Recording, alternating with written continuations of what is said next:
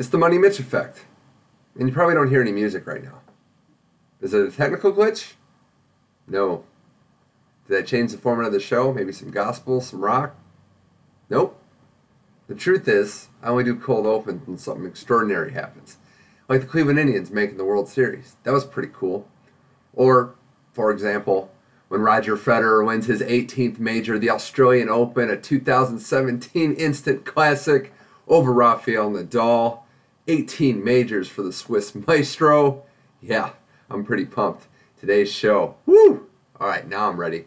Let's cue the music up.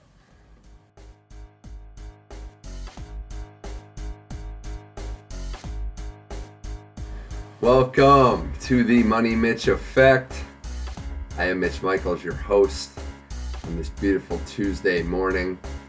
Last day in January, and we're going to go out with a bang. As promised, I will get into the Federer Nadal Classic. Roger Federer, 18 majors, 6 months off. He's back. He's a champion once again. I'm going to talk to George Panosian about that to start the show. Who are some other winners and losers down in Melbourne, what Serena's 23rd major means, and what the state of women's tennis looks like going forward in 2017. And then I'm going to talk to Mike Indergaard, my buddy from Minnesota, SLU classmate of mine. We're going to talk NHL action. It was the All-Star weekend out here in Los Angeles. The skills competition, NHL 100. Chris Pronger shoving Justin Bieber into the boards, putting smiles on millions of Americans' faces. And we'll talk about some second half season storylines in the National Hockey League. It's the Money Mitch Effect. We're all feeling good today, right? Let's go.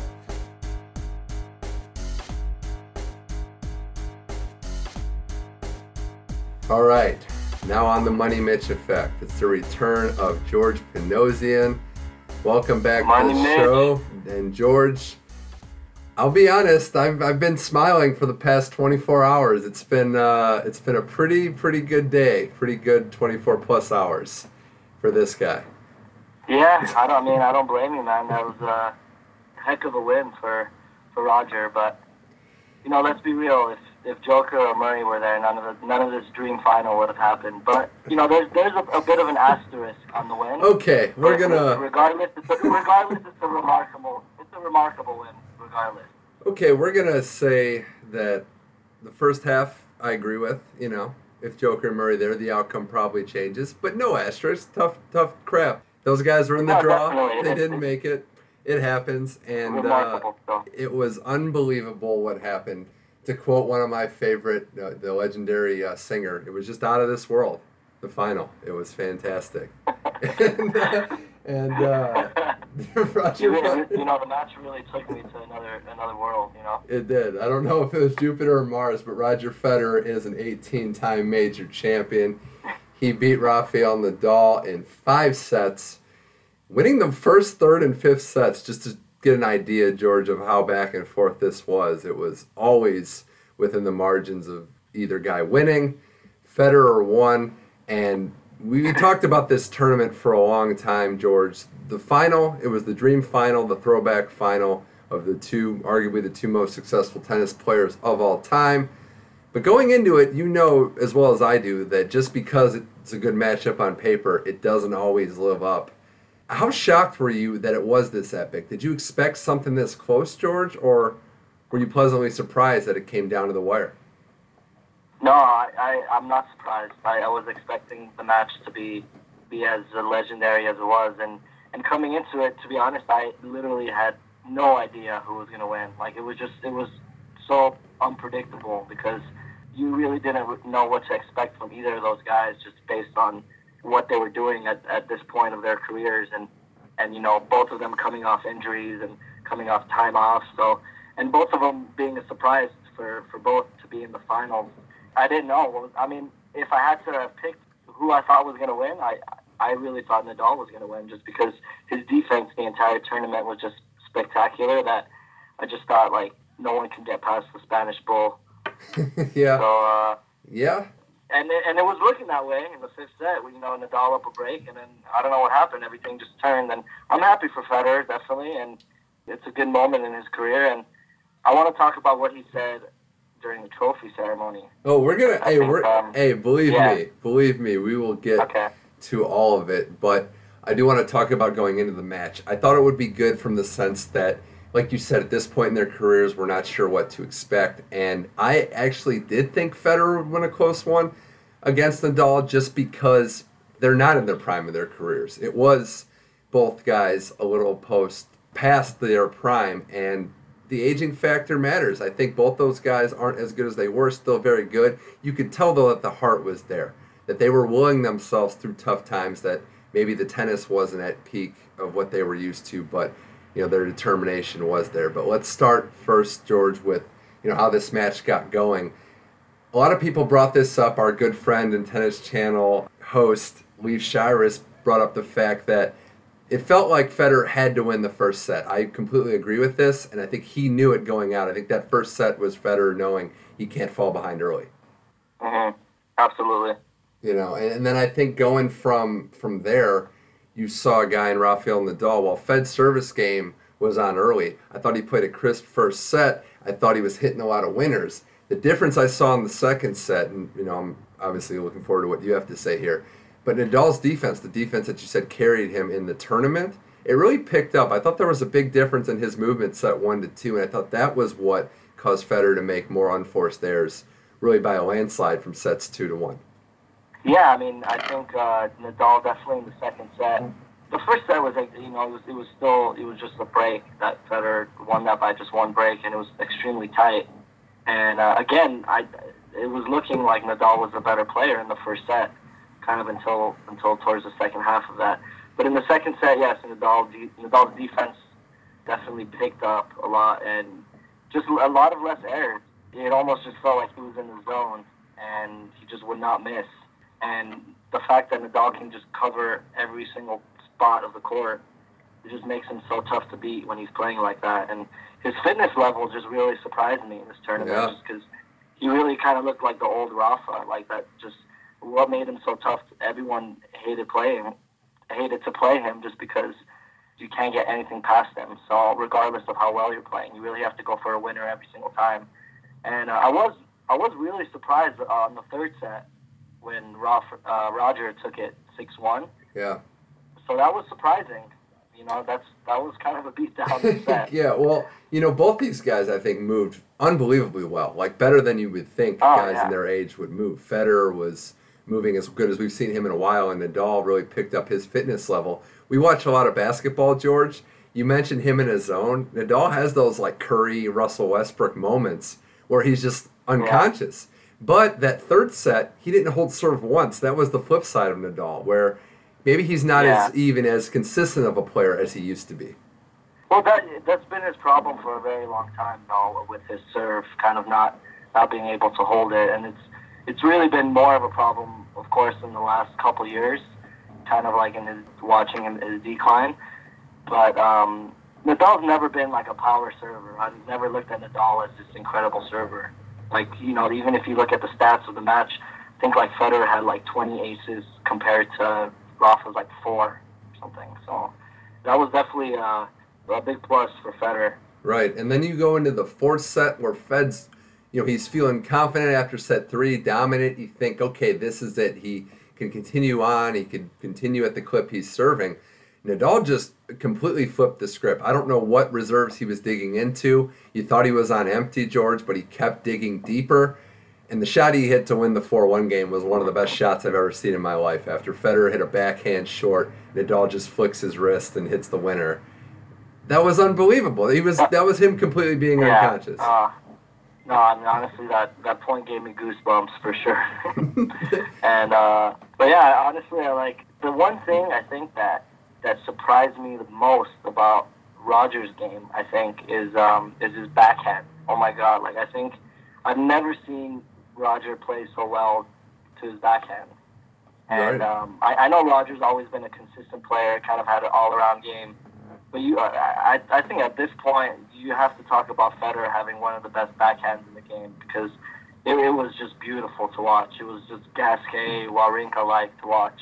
Yeah, he mixed it up. He'd hit the ball deep. He'd hit him short. He'd pick the ball up clean on the rise. I think that was important.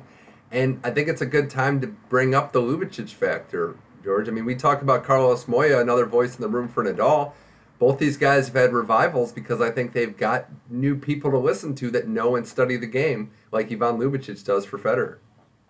Yeah, absolutely. I'm sure he brought up some great points for Federer to kind of capitalize during the match. But one thing I think Fed's learned a lot from Lubicic is to be a little bit more effective on the serve and volley, because anytime Federer was kind of struggling when he lost momentum, you kind of saw him lean more towards the serve and volley just to kind of get himself back in it and change things up, because like you said, he was just consistently changing things. You didn't really know what to expect, and I think that kind of confused Nadal. He was serve and volley, then Federer just has a great all-around game, and he's so talented. And again, like, obviously I'm a Rafa fan, so it was very heartbreaking for me to witness that. But, you know, I'm happy for Federer. He's a legend. He's the greatest tennis player of all time. So yeah, and I think too. He deserves it. Yeah, I mean, Lubicic also taught Roger to keep fighting. You saw it a couple of key moments. He'd pound on his chest and point to Roger, just keep fighting. It's similar to Nadal, and I think too. You mentioned mixing it up. I think, coming in on the serve and volley, baseline with him, but also not getting discouraged. Rafa Nadal is gonna pass you. That's what he does. It's a marathon, not a sprint. When he was passed, he didn't let that get to him, and I think that boded well. As I still sit here talking with George Panosian on the Money Mitch Effect. All right, let's talk about set 5. And before we do that, actually, let's talk about the crowd, George. I thought the Aussie crowd was one of the best for a big sporting event that I've ever heard. I mean, they were living and dying by every single point. Oh, yeah, I wish I was there, definitely. I was trying to see who they were kind of leaning towards, who they wanted to win. I suspected they were probably more Federer fans, but you heard a lot of almost Rafa coming from the crowd, so it was pretty mixed, I think, but probably a little more Roger. Yeah, you're never going to have a crowd, I don't think, in this era larger than Federer, unless you play, Nadal and Mallorca, or maybe, Roland Garros even. But I thought it was interesting, too. After the match, when Federer walked around with the trophy, the second court was packed with people just watching it on the Jumbotron. I mean, they could not get enough of him. You see the shots outside, the streets were packed. This was a moment that we might never see again, and I think the Australian crowd knew it, sensed it, and really treated it as such. Yeah, and I'm glad they did, because it was just such a special moment for the sport, and everything that these two guys have done within the last 17 years has just really changed. They've changed the face of the sport, and they started just a terrific rivalry that even non-tennis fans got into. It's funny when I go on Facebook and I see some friends of mine who don't even watch tennis, and they're posting comments or posting pictures of Federer and talking about tennis. I got friends texting me about the match. That's when you know that it really touched the heart of not only tennis fans but just sports fans, because people really appreciate that rivalry. And even in our last podcast that we talked about, we were like, oh my God, if Nadal and Fed make it to the final, that's going to be crazy. And you know what? It happened. And we couldn't believe it.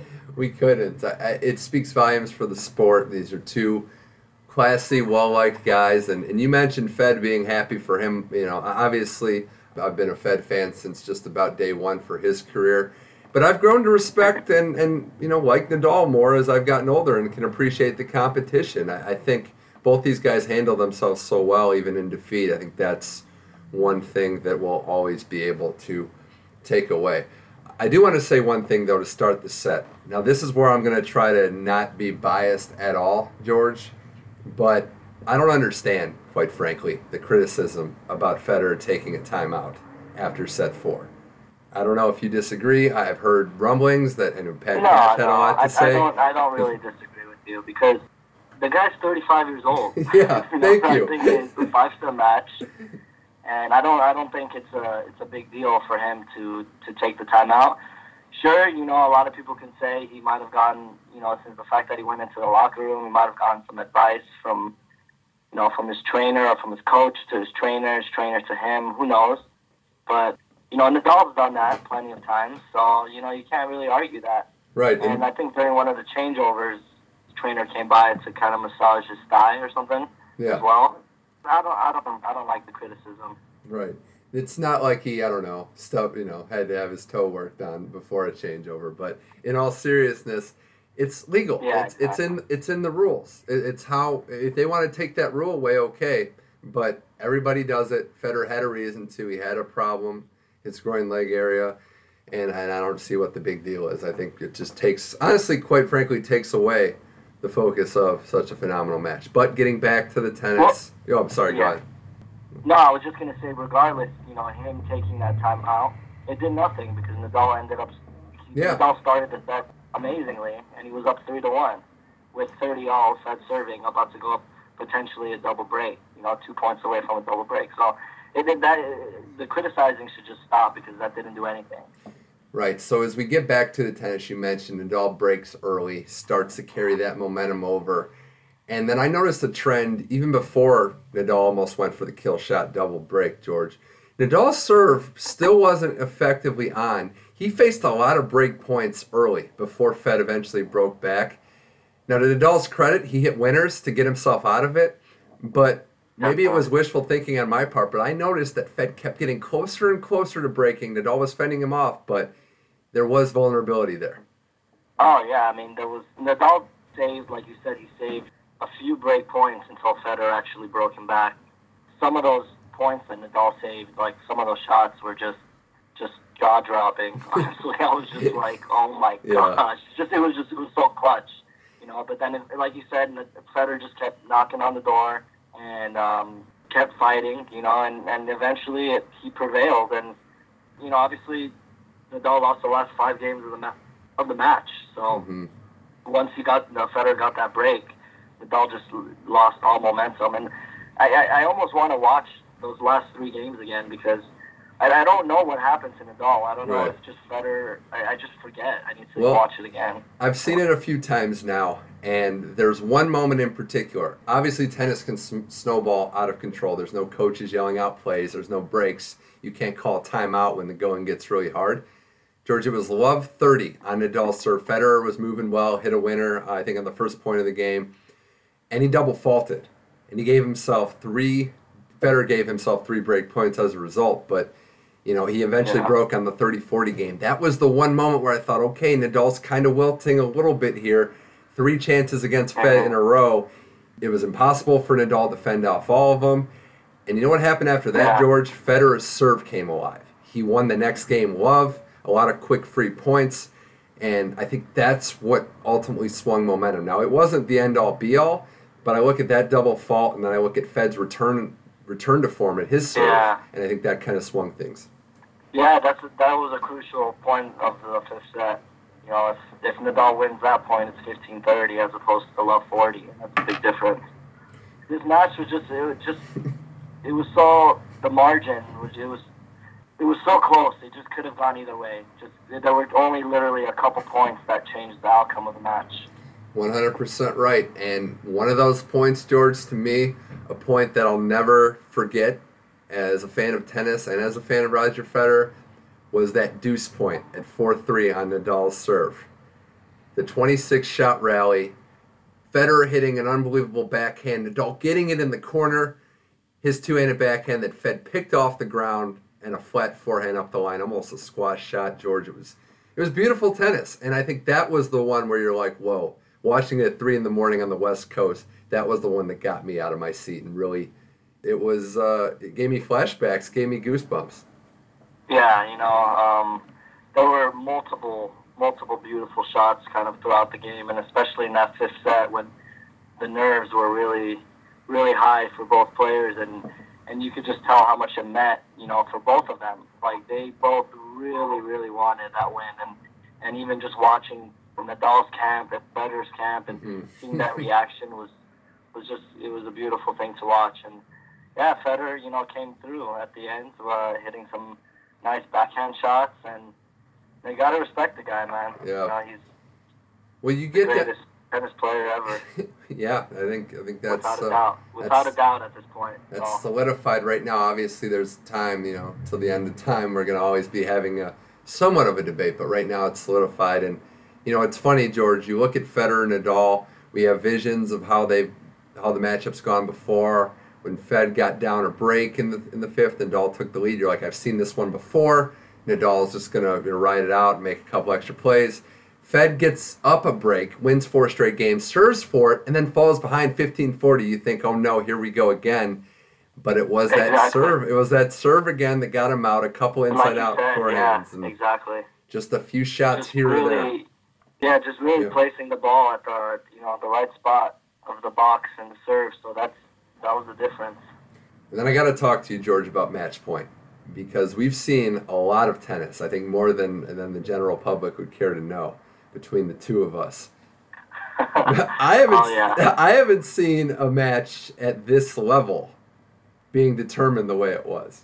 a Hawkeye review to determine the championship. And well, quite frankly, I don't blame Nadal for challenging it. It's like timeouts in football. You can't carry those home with you. Yeah.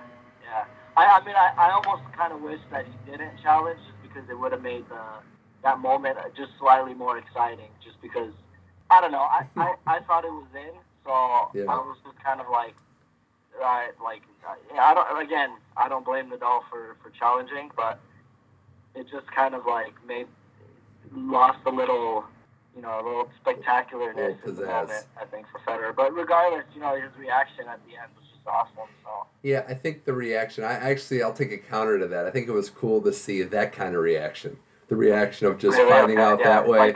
To wait. Yeah. To wait a little extra to see. He's waited 5 years. What's another 30 seconds? It probably felt like 5 years for him. The shots of his camp jumping up and down. That's true. And it was funny too. I mean, Nadal's face, you kind of knew that he thought it might have been out. He was just like, well, I might as well. Yeah, he looked unsure. Looking at his camp, he was just kind of like, I don't know. But you could tell he was already pissed off at that point. what I liked about Federer's reaction to before it came down that it was in was he was bouncing the ball like he had another point to play or another 2 points to play. And you know that it's what you have to do, because if you let your guard down and that happened to be out, imagine recovering from that. Oh yeah, that would have been extremely, extremely interesting, because that would have made it deuce. 30. It would have made it deuce. Yeah. Oh man. Yeah, we could have a different champion, but why couldn't that be out? No, here's the Nadal fan coming out of you, but no, it's not fair. It's the way the breaks go, and Roger Federer 18. As I continue talking with George Panosian on the Money Mitch effect, and let's look at Federer for a second. 18 majors, George, but he won his first in 5 years. He's 35 years old. He took 6 months off of tennis, and he walks into a Grand Slam as a 17th seed. I know he didn't beat Djokovic or Murray, but the accomplishment of the recovery at his age and getting back to the top of the mountain, I can't really put into words exactly where that ranks, but I don't know many guys that could do what he just did. Oh, I mean, I don't think anybody can, and that's what made this win so special for him. And I think even he said it, that this was one of the most proud Grand Slams that he's ever achieved, because, even himself, him and Nadal said that they saw each other like a few weeks prior to the final, and they were talking about, no way we're going to be in the finals, no way we're going to make it. They just kind of, they understand, who's the best in the game right now. And they were injured. So it's remarkable, though, those 6 months really healed Federer's body, and he was able to withstand any adversity and any fitness problems that he had gone through. I think it was good that he played in Brisbane as well, and kind of like a tune-up, and he played in Perth for the Hopman Cup. He did well, and even Nadal was saying that this was the first time that he was in Australia. He's been in Australia for an entire month. So I think that really helped him kind of adjust to the time zone and kind of get familiar with the climate conditions and just really get your body kind of accustomed to everything there, Right, although Fed didn't play in anything other than the Hopman Cup. That was it. He didn't play in Brisbane? No, that was the only tournament he played before winning a major. It's insane. Well, I was wrong. I'm wrong. I take it back. It's the guy's just a G. Let's just say that. It still feels surreal. I don't really feel like it's happened. He just came back and won. He hasn't won in 5 years. He's been close, and he won a major. 5 years. Which is nuts, and I do think, before we get into the post-game trophy ceremonies, I do think Nadal, while we're not sure, obviously, with the health long-term, he's playing at a level where he's going to, if he's healthy, big caveat there, he's going to be competing at majors if he keeps playing like this. I think it's good for him. Still just 30 years old to be back to form or close to it. I know he's not at his peak, but I mean, it's good to see Nadal, and you think there's more slams to come.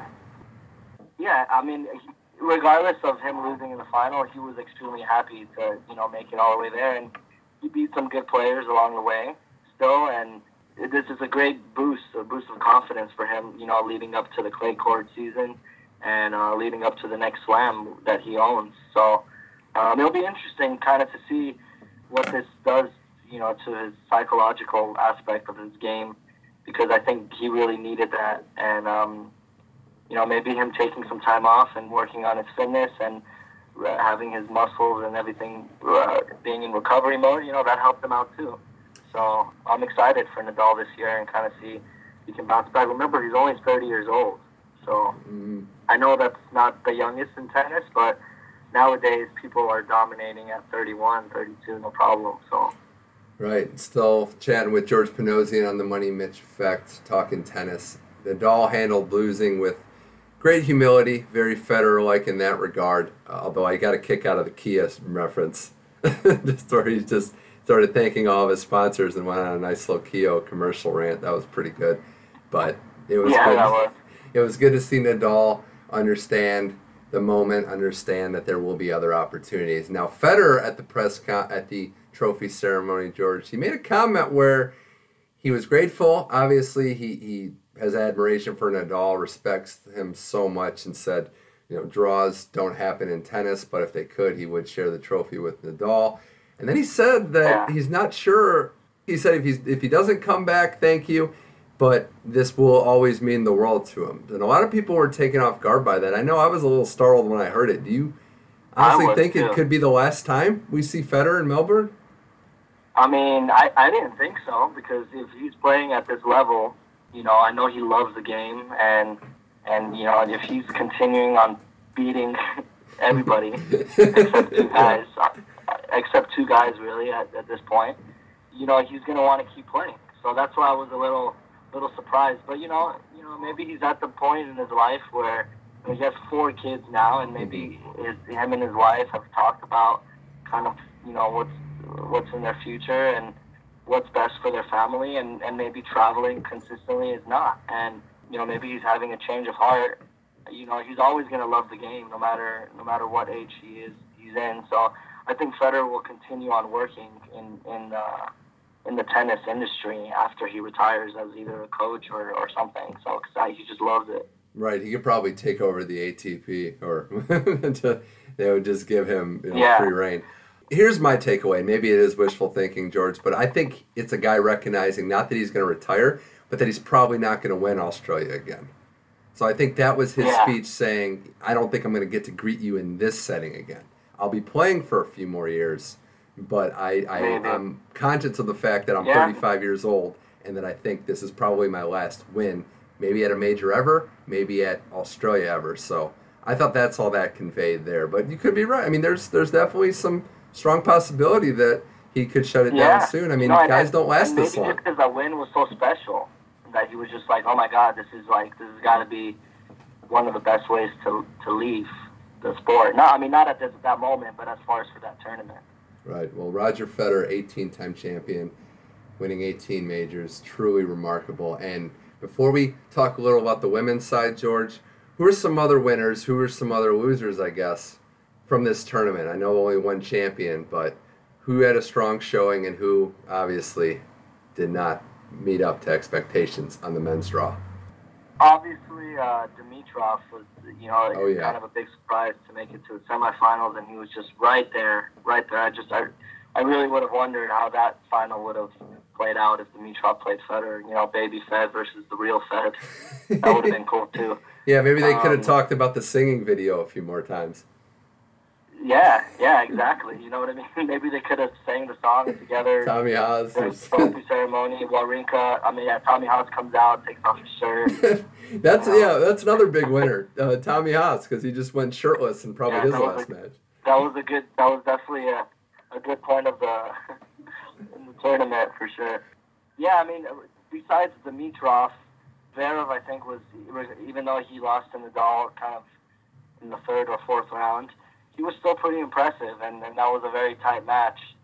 And I'm excited to see these young guys kind of like being kind of like a mainstay in these tournaments with, Team and, Wawrinka, again, like making the semifinals is a great accomplishment for him. The guy's just kind of always quietly doing well in the big tournaments. No, I agree with you on Wawrinka. I think he got to the semis. We're starting to see Stan not just having these major runs, but being consistently deep into all these majors. Dimitrov was right there. I mean, he was moving so well. As far as on-court movement, I think he's up there with best in the game. Goffin making it to a quarterfinal. I think there's some definite bright spots for the next generation. I mean, if we're talking, I guess, the losers in the main draw, another underwhelming performance from Marin Cilic. Still didn't see any Americans go deep. And Nick Kyrgios, again, another disaster for him. But what else is new? Yeah. Yeah, I mean, I was a little disappointed with Jack Sock. I know everyone makes fun of me for liking Jack Sock, but I was disappointed definitely in kind of how his match played out. But he was still playing great. I think he was just tired, and I still expect him to have a good year this year. Okay. And Goffin, I've always loved Goffin's game. I do know that. He's a small guy, but he gets the job done, and I don't think he's going to be able to win a slam, to be honest, but I think he can definitely be a big threat to a lot of the players on the ATP. And George, on the women's side, Serena Williams winning her 23rd major, most ever now in the Open era, breaking a tie with Steffi Graf. She beats her sister Venus in straight sets, 4-4. I've always been in the camp, George, that she had to wait until you made history. I wasn't willing to anoint her, but now's that day. She is unquestionably, I think, the greatest of all time. I don't know who else you would put there at this point, and her ability to rebound after losses in the previous major is what I think I'm going to look at as my favorite Serena quality. I mean, personally, I just think the women's draw in this Australian Open was just a joke. Yeah, well, I was waiting for that, but yeah. Yeah, I mean, for Serena to be playing Venus Williams in the final and 36 years old, of course, it's a great story for the Williams family and all that they've done for tennis, and it's very inspirational and where they've come from and where they grew up. Again, I respect her a lot, and I do look at her as one of the greatest women's tennis player or women's athlete of all time, absolutely. But I can't really give her much credit for winning this tournament because I don't think she really was ever tested. And the fact that she didn't even have to face the best player, Angelique Kerber, right now, I think the number one player in the world, and not anymore, but she didn't even have to face Kerber, and obviously Sharapova's not there, Azarenka's not there, Kvitova's not there, Madison Keys is not there. The list kind of goes on. Yeah. It's kind of like, if she didn't win, it just would have been an embarrassment almost. Yeah, I'm happy for Venus. I was rooting for her in that match because this is another scenario where you don't expect her to get back. The Lucic Baroni story was very cool and very awesome to see her rise up from all that she's been through. But it was Serena's tournament, and Pliskova goes down before the semi, so she doesn't have to play her. Yeah, it was like clockwork, but I got to tip my cap because you're only judged by your era. And Serena's left no doubt that no one can compete with her. And yeah, it's not as interesting to watch. I'm in that camp with you. I think it'll be more exciting when she's not there. But I gotta respect greatness. I mean, love her or hate her, she is the best. So it's dominating to watch her play. She's dominant. And hey, from your perspective, the Armenian community going nuts now with her new engagement. Yeah, congratulations. Now she's representing my people. So I'm cool with her. Anything that she does. If she makes some reference, maybe she can learn to make some Armenian food. Okay, we should. It'll be even better on my list. That's gonna go over well, but I think it's gonna be. Well, one of your new catchphrases is gonna be, at least around the office, it's not Ohanian, it's Ohanian, because I feel like you've said that 100,000 times in a patronizing way, mostly. But you know what? I actually didn't even say it. I said it the American way, and if I really wanted to say it the Armenian way, it would be Ohanyan. Right, okay, wow, yeah. There's a difference, so Right, just let Ohan Yan and Ohan Yin. Hey. Yin Yan. People were saying okay. Ohan Yan. Yeah. So that was just kind of pissing me off. Right. No, I totally understand. I mean, imagine if his last name was Badminton. I mean, that would be brutal. Brutal. It was awesome to see him though. Like at all of Serena's matches, it was cool. Yeah. No, he was very supportive, and I was glad for the importance of the Williams sisters meeting one more time. But I mean, I'm with you. The game needs to grow a little bit, and when you have 4 seeds like Simona Halep just getting dumped in the first round, it's not good. But Azarenka will be back. We're praying that Kerber comes back, makes a healthy recovery. Sharapova, if she's got something left.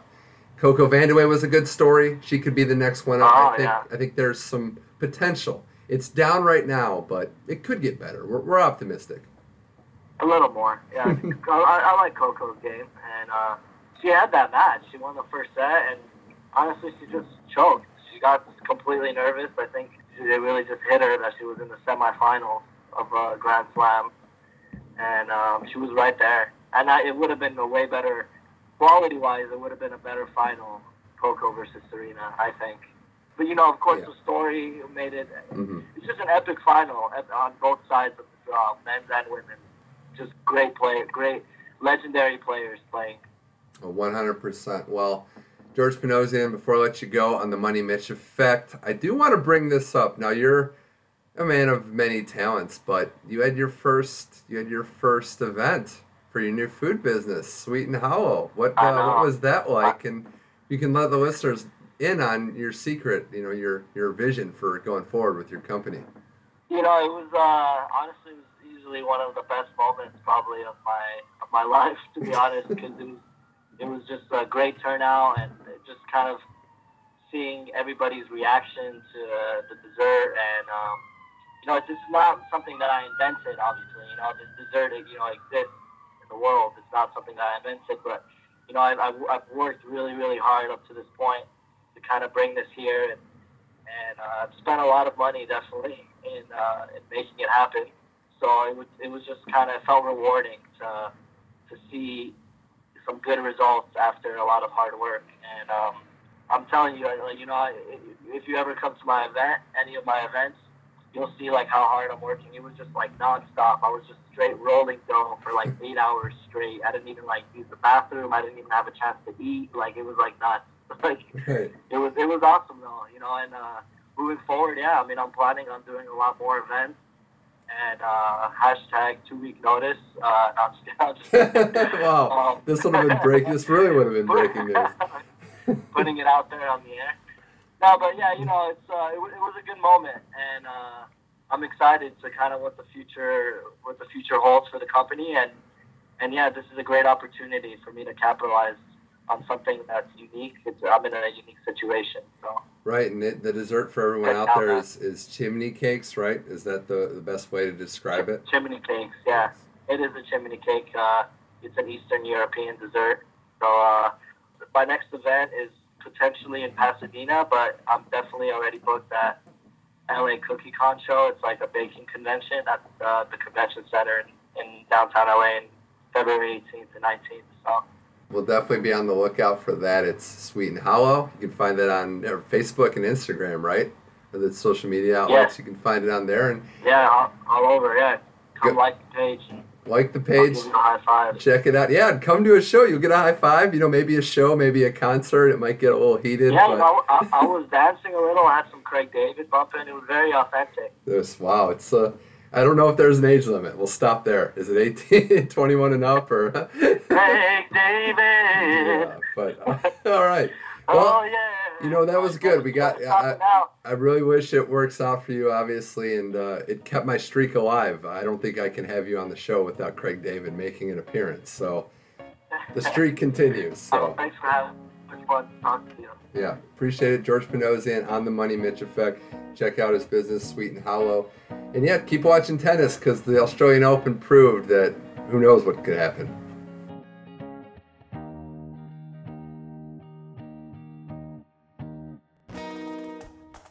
Big thanks to George Panosian for coming back on the Money Mitch Effect.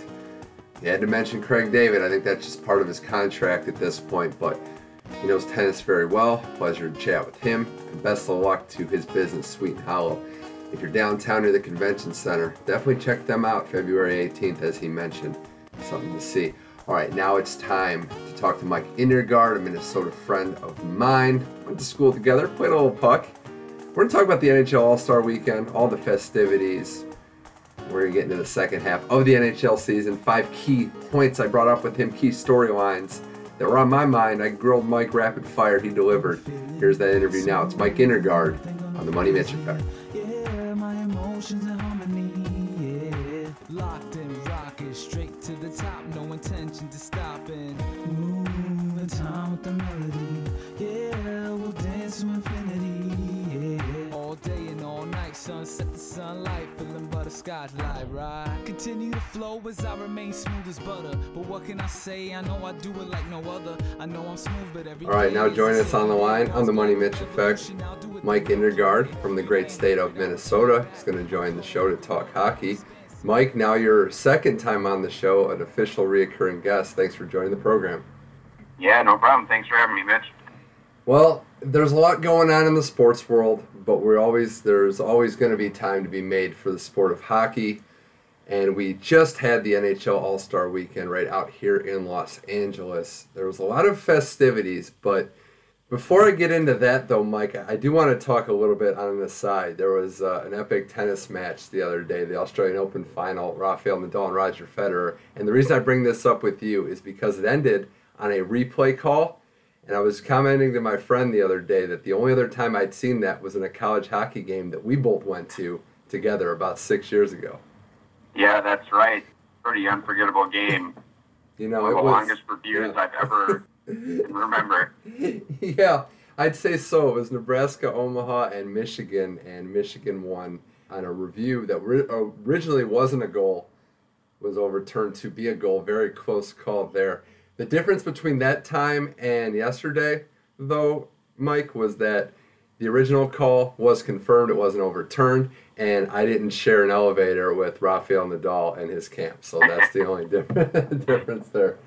But yeah, it was Dean Blaise is the coach of Nebraska Omaha. He was not happy that day, as we can expect, and I just bring that up because those are the only 2 times I can remember in sports where such a big moment, a playoff level moment, was decided on a coach's challenge. So there you go. But all right, Mike Indergard here to talk NHL hockey. It was the All-Star game this past weekend, and I'll start with this, Mike. As a big-time hockey guy like myself, what's your thought on the current format of the All-Star game? There's been a lot of discussions. They always try to tweak it, like a lot of All-Star League games do in different leagues, to make the fans interested. Do you think the NHL's at a good place right now with the All-Star game? You know, I do. I was pretty entertained, especially by the final. I do like the 3-on-3 format. I think it opens things up. And I think the players, at least, were taking it pretty seriously. You know, obviously there's not a whole lot to play for other than splitting up $1 million check at the end. But, you know, I think the players did a good job of bringing it to the table. And some of the semifinal games, so the Central versus Pacific game, was thoroughly dominated by the Pacific team. But the final was really good, I thought. Nearly went into overtime, and a lot of back and forth action, good defense as well as offense, and I was thoroughly entertained. Yeah, I can't complain too much. I do enjoy the format. It's a little odd to see at times, and I think the big thing, like you said, is just getting the guys invested. The fans want to be entertained. There's a lot of different ways to do it, but it all starts and ends with the players wanting to take part in it. So I think it's really cool the way they do the 3-on-3 format.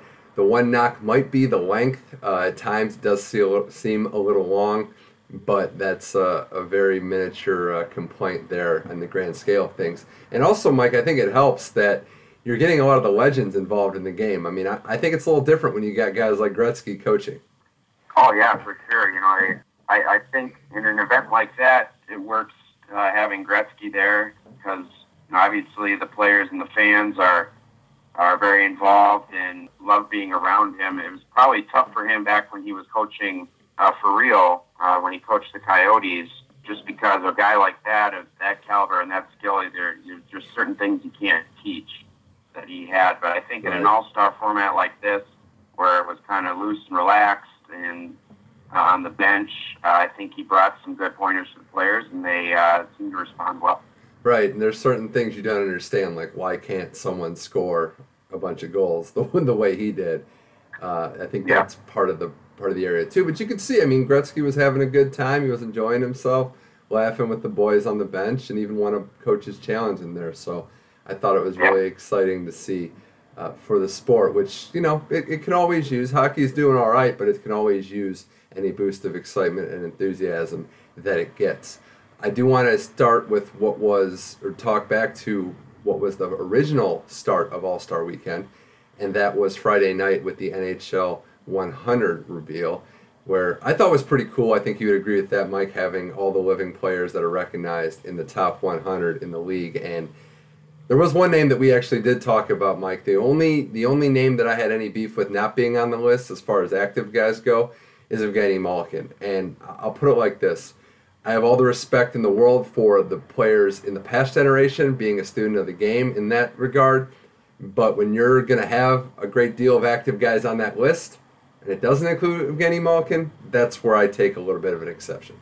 Yeah, you know, I agree with you. We did talk about that a little bit, and I think, you know, there might have been some people thinking along the lines that, you know, including Jonathan Toews in the NHL 100 instead of Malkin, some people maybe thinking that Toews is a little better leader and defensive player, but in the end, you can't pass up on Malkin. The guy is an unbelievable offensive force.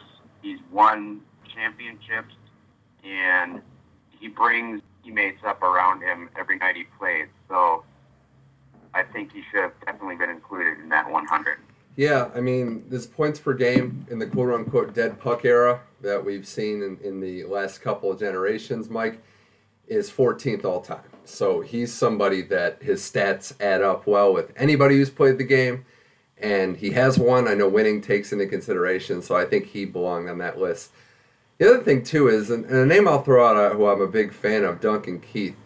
Mike, I know he's won a lot, I know he's done well, but looking at who's next and who's playing currently, I don't know that he's on the list if we do this again in 5, definitely 10 years.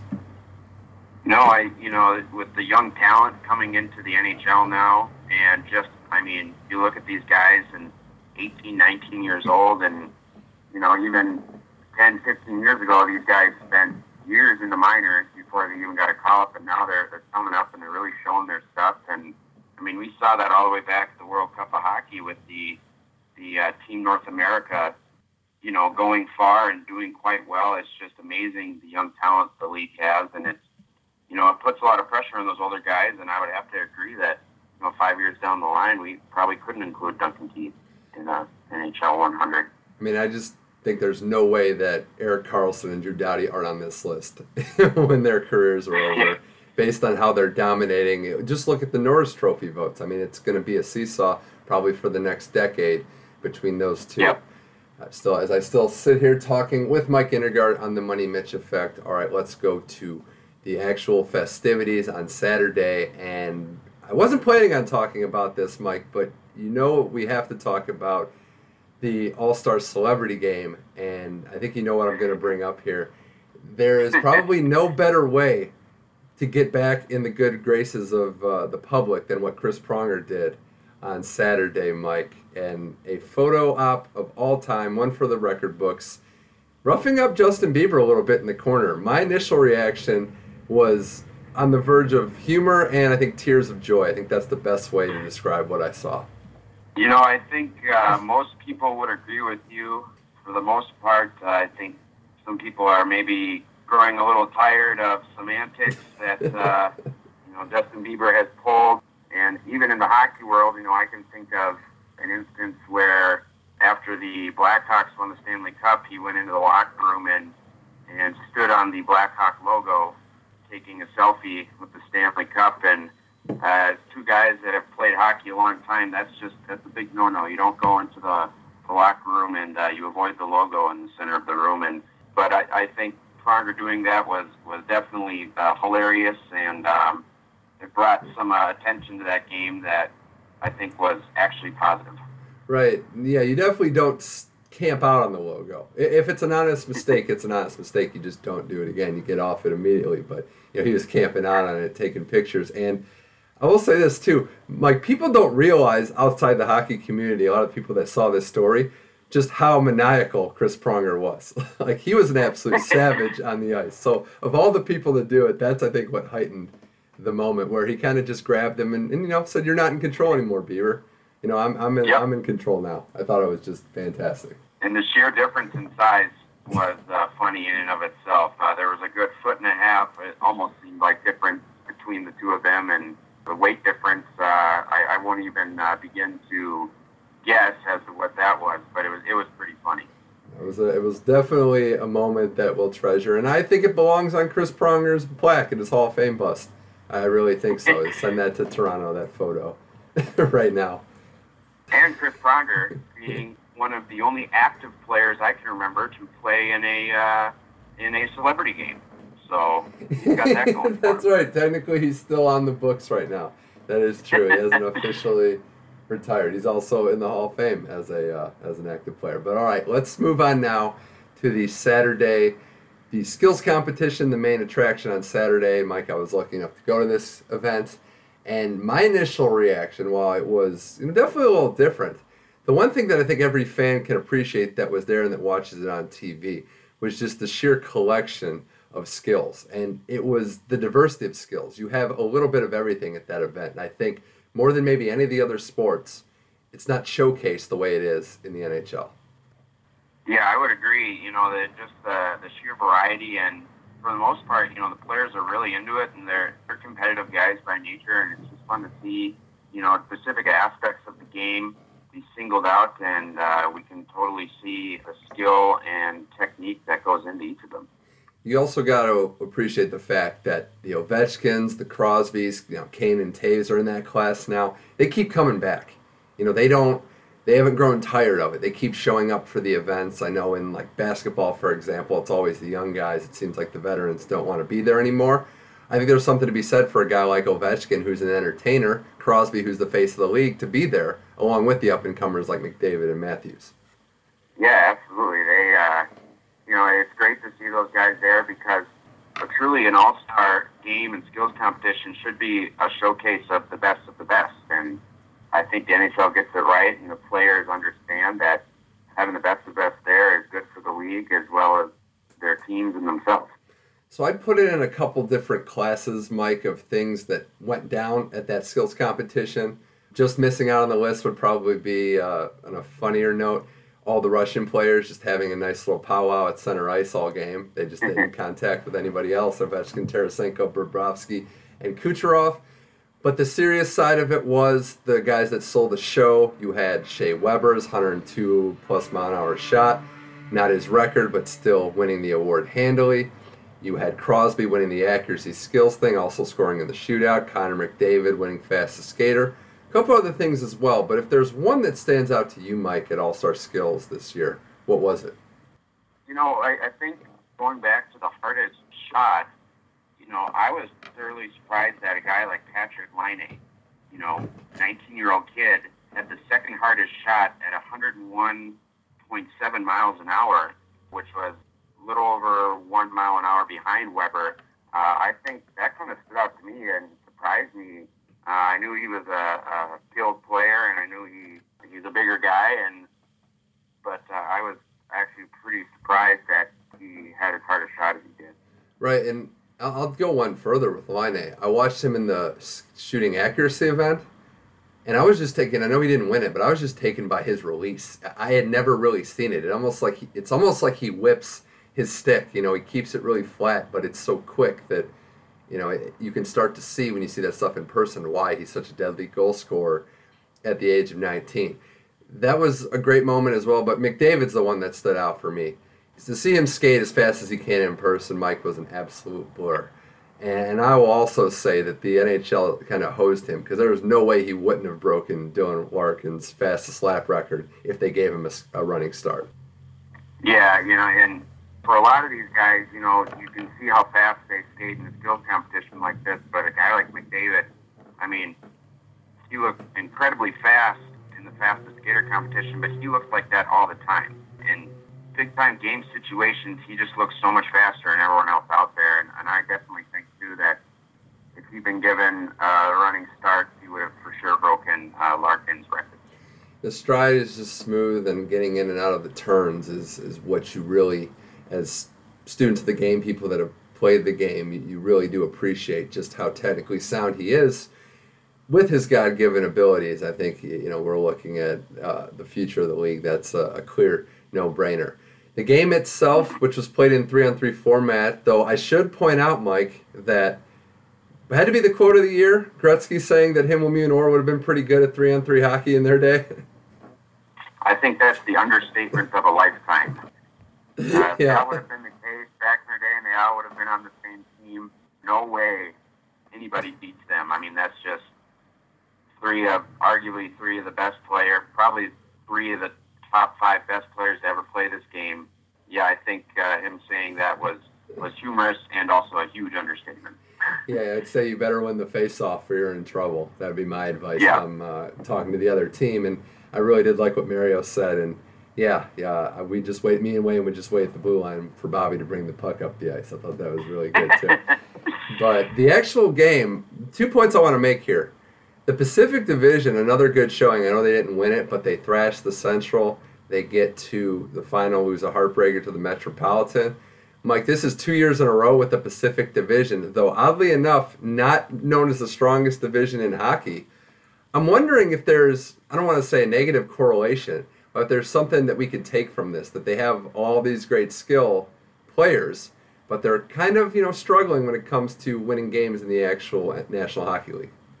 Well, I think that just speaks to the competitiveness of their division. They got tough games. They have to travel farther than anyone else when they play, and I think they kind of spend the whole season beating up on each other, and that's why a lot of these teams have been so strong in the playoffs as of late. Yeah, even the poor teams, you look at Phoenix, or Arizona, I should say, or Vancouver, that, Mike Smith, if Vancouver is playing well at home, they can be stout defensively. They're not easy games. They're not really gimmies. The California teams like to beat up on each other. Then you throw in Connor McDavid reviving the Oilers, and it's something to see. But I do think, Mike, none of us were really surprised that the Metropolitan Division won, given how well they've been all season. And quite frankly, Mike, looking at that roster, I mean, they would have clearly been the odds-on favorite to win. Oh, for sure. I mean, they best division in hockey as far as I'm concerned. Anytime you can combine the top overall point-scoring team in the NHL and along with the likes of a Pittsburgh and or a Columbus, a team that's been really hot, they showed their true colors, and really not a surprise that they won. Yeah, I was thinking, how many first overall picks do they have on that team? I mean, Jesus, you look at Ovechkin and Crosby. You had Tavares, who was happy to play a game not in Brooklyn for that team. Cam Atkinson having a great year, and the goaltending. I think 2 of the best 3 goalies in the NHL right now with Holtby and Bobrovsky. I mean, that's a dangerous roster, and you had Wayne behind the bench, guys, if they don't have a reason to play enough. And then it's a guy like Wayne Simmons that wins the MVP award. So it was an interesting game, and I think one that the fans ultimately took away enjoying. I would have to agree with that, and I think LA did a good job putting on the events.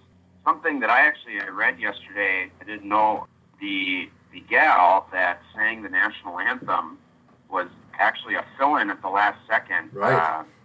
Courtney Douglas, I believe, was her name.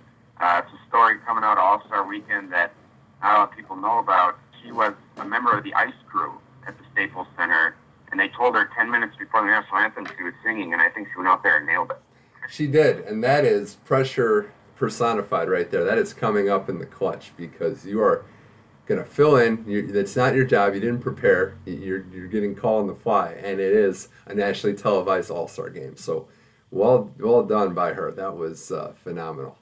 As I continue here talking with Mike Indergaard on the Money Mitch Effect. All right, before we wrap up this discussion about the NHL, Mike, I had 5 points I wanted to bring up with you. I'm going to keep it to that in the interest of time, about going forward into the NHL season in the second half. And we'll start with number 1, and that's Connor McDavid, Mike. There's only been 2 players younger than McDavid to lead the league in scoring, Crosby and Gretzky by 1 day going into the second half of the season. So I think we can say that while the best is yet to come for Connor McDavid, the best so far has been pretty good. Yeah, I have to agree. He has lived up to everything that has been talked about and billed about for him, and he truly is a treat to watch. And I mean, he's going to be down the line, arguably the new face of the league once Crosby starts to wind down, if that ever even happens. But I mean, McDavid has totally lived up to everything we have heard about him and come to expect from him. Well, I like that note about Crosby because even at the All-Star game, you know, we're there. I'm there with my sister, and we're not big Crosby fans, but we're just like, the guy's so good. Like, you can't deny it. Like, even the most vengeful Crosby hater has to acknowledge that. And I think for McDavid's case, he has to get to playing defense a little better. That's the next part of his game. He's still young. There's obviously time for that. But I'm interested to see if they're able to grind out some wins when they get meaningful, now that they're not the laughingstock that they were. Yeah, exactly. You know, not only should his offensive abilities continue to grow, but if he can continue to grow his leadership abilities with him being the captain of that team and maybe leading them into the playoffs or leading them into some big clutch wins, will go a long way to rounding out his game and putting them on even a higher pedestal. So, Mike, number 2 that I want to bring up is the Washington Capitals, who lead the NHL in points. This is the second straight year at the All-Star break they've done that, 72 points on the year. We know about their shortcomings in the playoffs, including last year when they did win the President's Trophy. But I look at this team, they were chasing Columbus the past month, they caught them. And I look at one stat in particular. Their power play is outside the top 10 for the first time in about 5 years. So is it fair to say, is it scary to say that this team could actually be better in the second half of the season? I think it's definitely fair to say. You know, watching them play, they're so deep. You know, they can get production from all their lines. They've got solid defensive players. They've got a phenomenal goaltender in Holtby. And, you know, every team, no matter how good they are, always has something they can work on. But I don't think it's out of the question to say that this team could be even better going forward. Right, and I will continue to say this. The Columbus Blue Jackets and the rest of the Metropolitan Division were the best thing to happen to the Capitals. I know it's tough. I know it's going to be hard for seeding, and they're all going to have to beat each other. But this is a team that wants to win a championship, and it's good that they're not able to coast to the playoffs. They're going to be playing meaningful games all the way till the playoffs start. I think that's the best thing that could have happened to this team. Yeah, absolutely. You know, looking down the line, the top 4 teams in the division are just 9 points apart, which, you know, isn't too terribly hard to make up in the hockey world, and they're going to have to stay with the pedal to the metal all the way down, and I think that only prepares them more for the playoffs. So the third thing I want to bring up now, Mike, going out west, the team that is leading the Western Conference in points, and if I have this right, it's the first time they've ever done that in their short franchise's history, Mike, the Minnesota Wild. They come into the NHL second half of the season with 69 total points. Now, you're a Minnesota native now. Are you buying the hype, or is there a greater buzz? I know it's the state of hockey, but is there a greater buzz around this team that they could actually accomplish something in the playoffs? You know, I think this year there definitely is, because they have depth, all 4 lines, phenomenal lines, and they're not going to completely pound you out of the building with physicality, but they're skilled, they're so fast, they've got arguably one of the best goaltenders in hockey, and I think people around here are really starting to buy into the hype. They're a fun team to watch, they bring it every night, they play in front of a raucous home crowd all the time, and I think they're the real deal, and right now the team to beat in the West. And I can vouch for that raucous home crowd, by the way.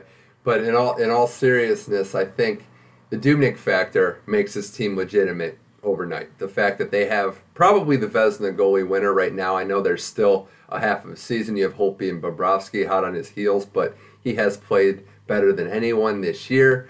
Offensively, they've gotten depth. I think they continue to get better. And Bruce Boudreau, I mean, say what you want about him, but he knows how to get the most out of his roster, at least in the regular season. I wonder, though, what's going to happen down the stretch with this team. Not playing the 100. Now they're the hunted team. Like, they've always been so good end of the regular seasons, just sneaking into the playoffs. Now they're at the top of the food chain. I'm interested to see how they handle that in respect to previous seasons. Yeah, I think it'll be interesting. We could be looking at a similar situation to what the Washington Capitals have faced in the past. And Bruce Boudreau, I think, can get the guys on Minnesota ready to play with a target on their back and can keep things going. Yeah, when Minnesota gets going at home, especially when Prince's Let's Go Crazy gets going, it's going to be a tough place to play, especially come playoff time. Still chatting with Mike Indergard on the Money Mitch Effect. A couple more points I want to bring up. We'll stay in that division, Mike, a team near and dear-ish to both of our hearts. Has there been a major problem, in your opinion, with the St. Louis Blues this year?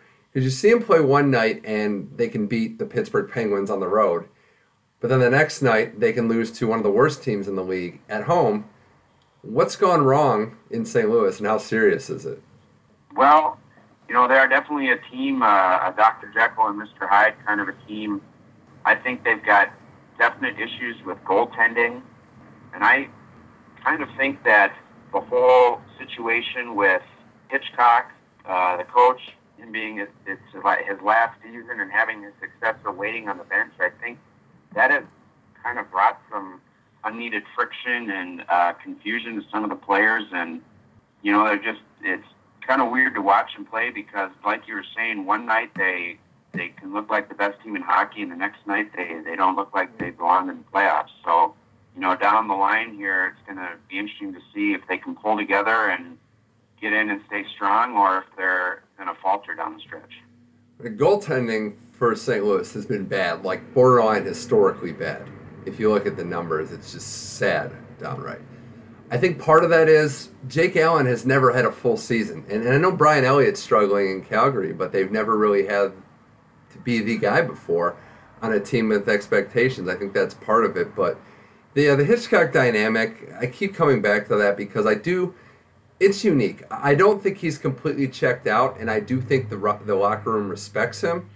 But there is that elephant in the room that this guy's probably not going to be here next year. Some of the players might not be there next year, some big contract years as well. I think it just makes for added chaos there. And I think there's a ton of talent on this team. They still have a lot of the core that beat the Blackhawks in the first round last year. But the division's not making it any easier. With the exception of the Colorado Trainwreck organization, I think everybody in there is going to be out for blood when they play the Blues. Oh, for sure. Every team in that division knows that they've got a fighting chance going into the night that they play them. So I think down the stretch, the Blues are really going to have to dig deep and find that next year, continue their recent streak of making it to the playoffs. Yeah, the Blues have also owned that division in regular season matchups, so that's in the back of a lot of these teams' minds as well. And then finally, Mike Indergard, the last question, the last point I'm going to bring up. I want to know, point blank, if this will be the first time since you were, I think, 2 years old that your Detroit Red Wings missed the playoffs. Is the streak going to end this year, or do they keep it going? The streak is going to end this year. I hate to say it, but, they're a team in transition. They've got some young guys coming up that are pretty good, but, don't quite understand the rigors of what playing the NHL means, and the streak is going to end this year. I don't see them making it back into the playoffs. I like to think that it could maybe keep going, and I don't even say this as a Red Wings fan. I say this as somebody just enamored and just fascinated by the fact that they've been able to do this. It's virtually impossible in professional sports, but the Red Wings have been able to do that through good coaching, good management, and leadership in that locker room. But I agree. I would be shocked. I'd put it at about 20% that they keep it going. They are in the Atlantic, which helps. But yeah, the roster's in transition. Datsuk's no longer there. Zetterberg's rounding third and heading home, and the next generation needs some reinforcements. I would, though, like to see Mike a little better second half from Dylan Larkin. He played so well last year. I think he's had a little bit of a sophomore slump this year. Still time left, but I'd like to see a little more from him in the second half.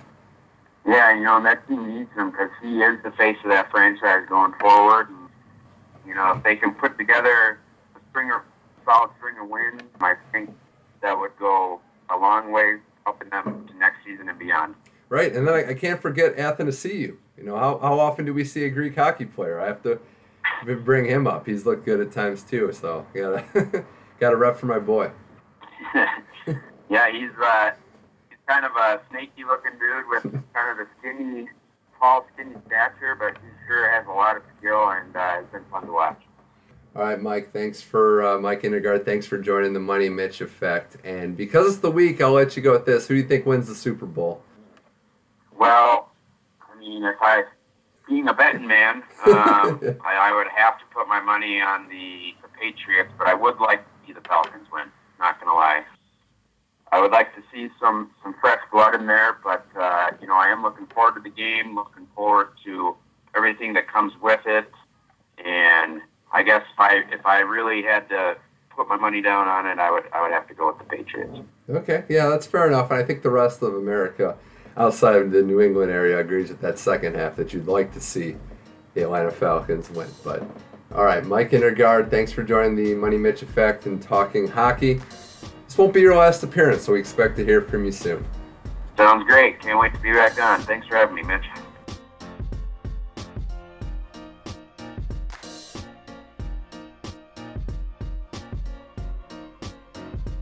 Thanks again to Mike Indergaard and George Panosian for taking time out of their day to talk sports on the Money Mitch Effect, which, as always, you can find on SoundCloud, Google Play, and iTunes by just searching Money Mitch Effect. It'll pop right up. You can follow me, Mitch Michaels, on Twitter, MoneyMitchM21. And I want to thank everybody out there for listening. I don't do that enough. It was another good month of January. A lot of people out there listening and subscribing, and I want to say thank you. February is up next. I think we're all excited for a good February. And the other podcast episode this week of the Money Mitch Effect will be a Super Bowl preview. It's going to be a lengthy Super Bowl discussion. A couple guests lined up. You're not going to want to miss that. We're going to talk all the action on the field, the preparation, and some prop bets, because who doesn't like a good prop bet to see how long the anthem is, and some other things you're going to find very, very interesting. I'm Mitch Michaels. Once again, thanks for listening to the Money Mitch Effect, and we'll see you next time.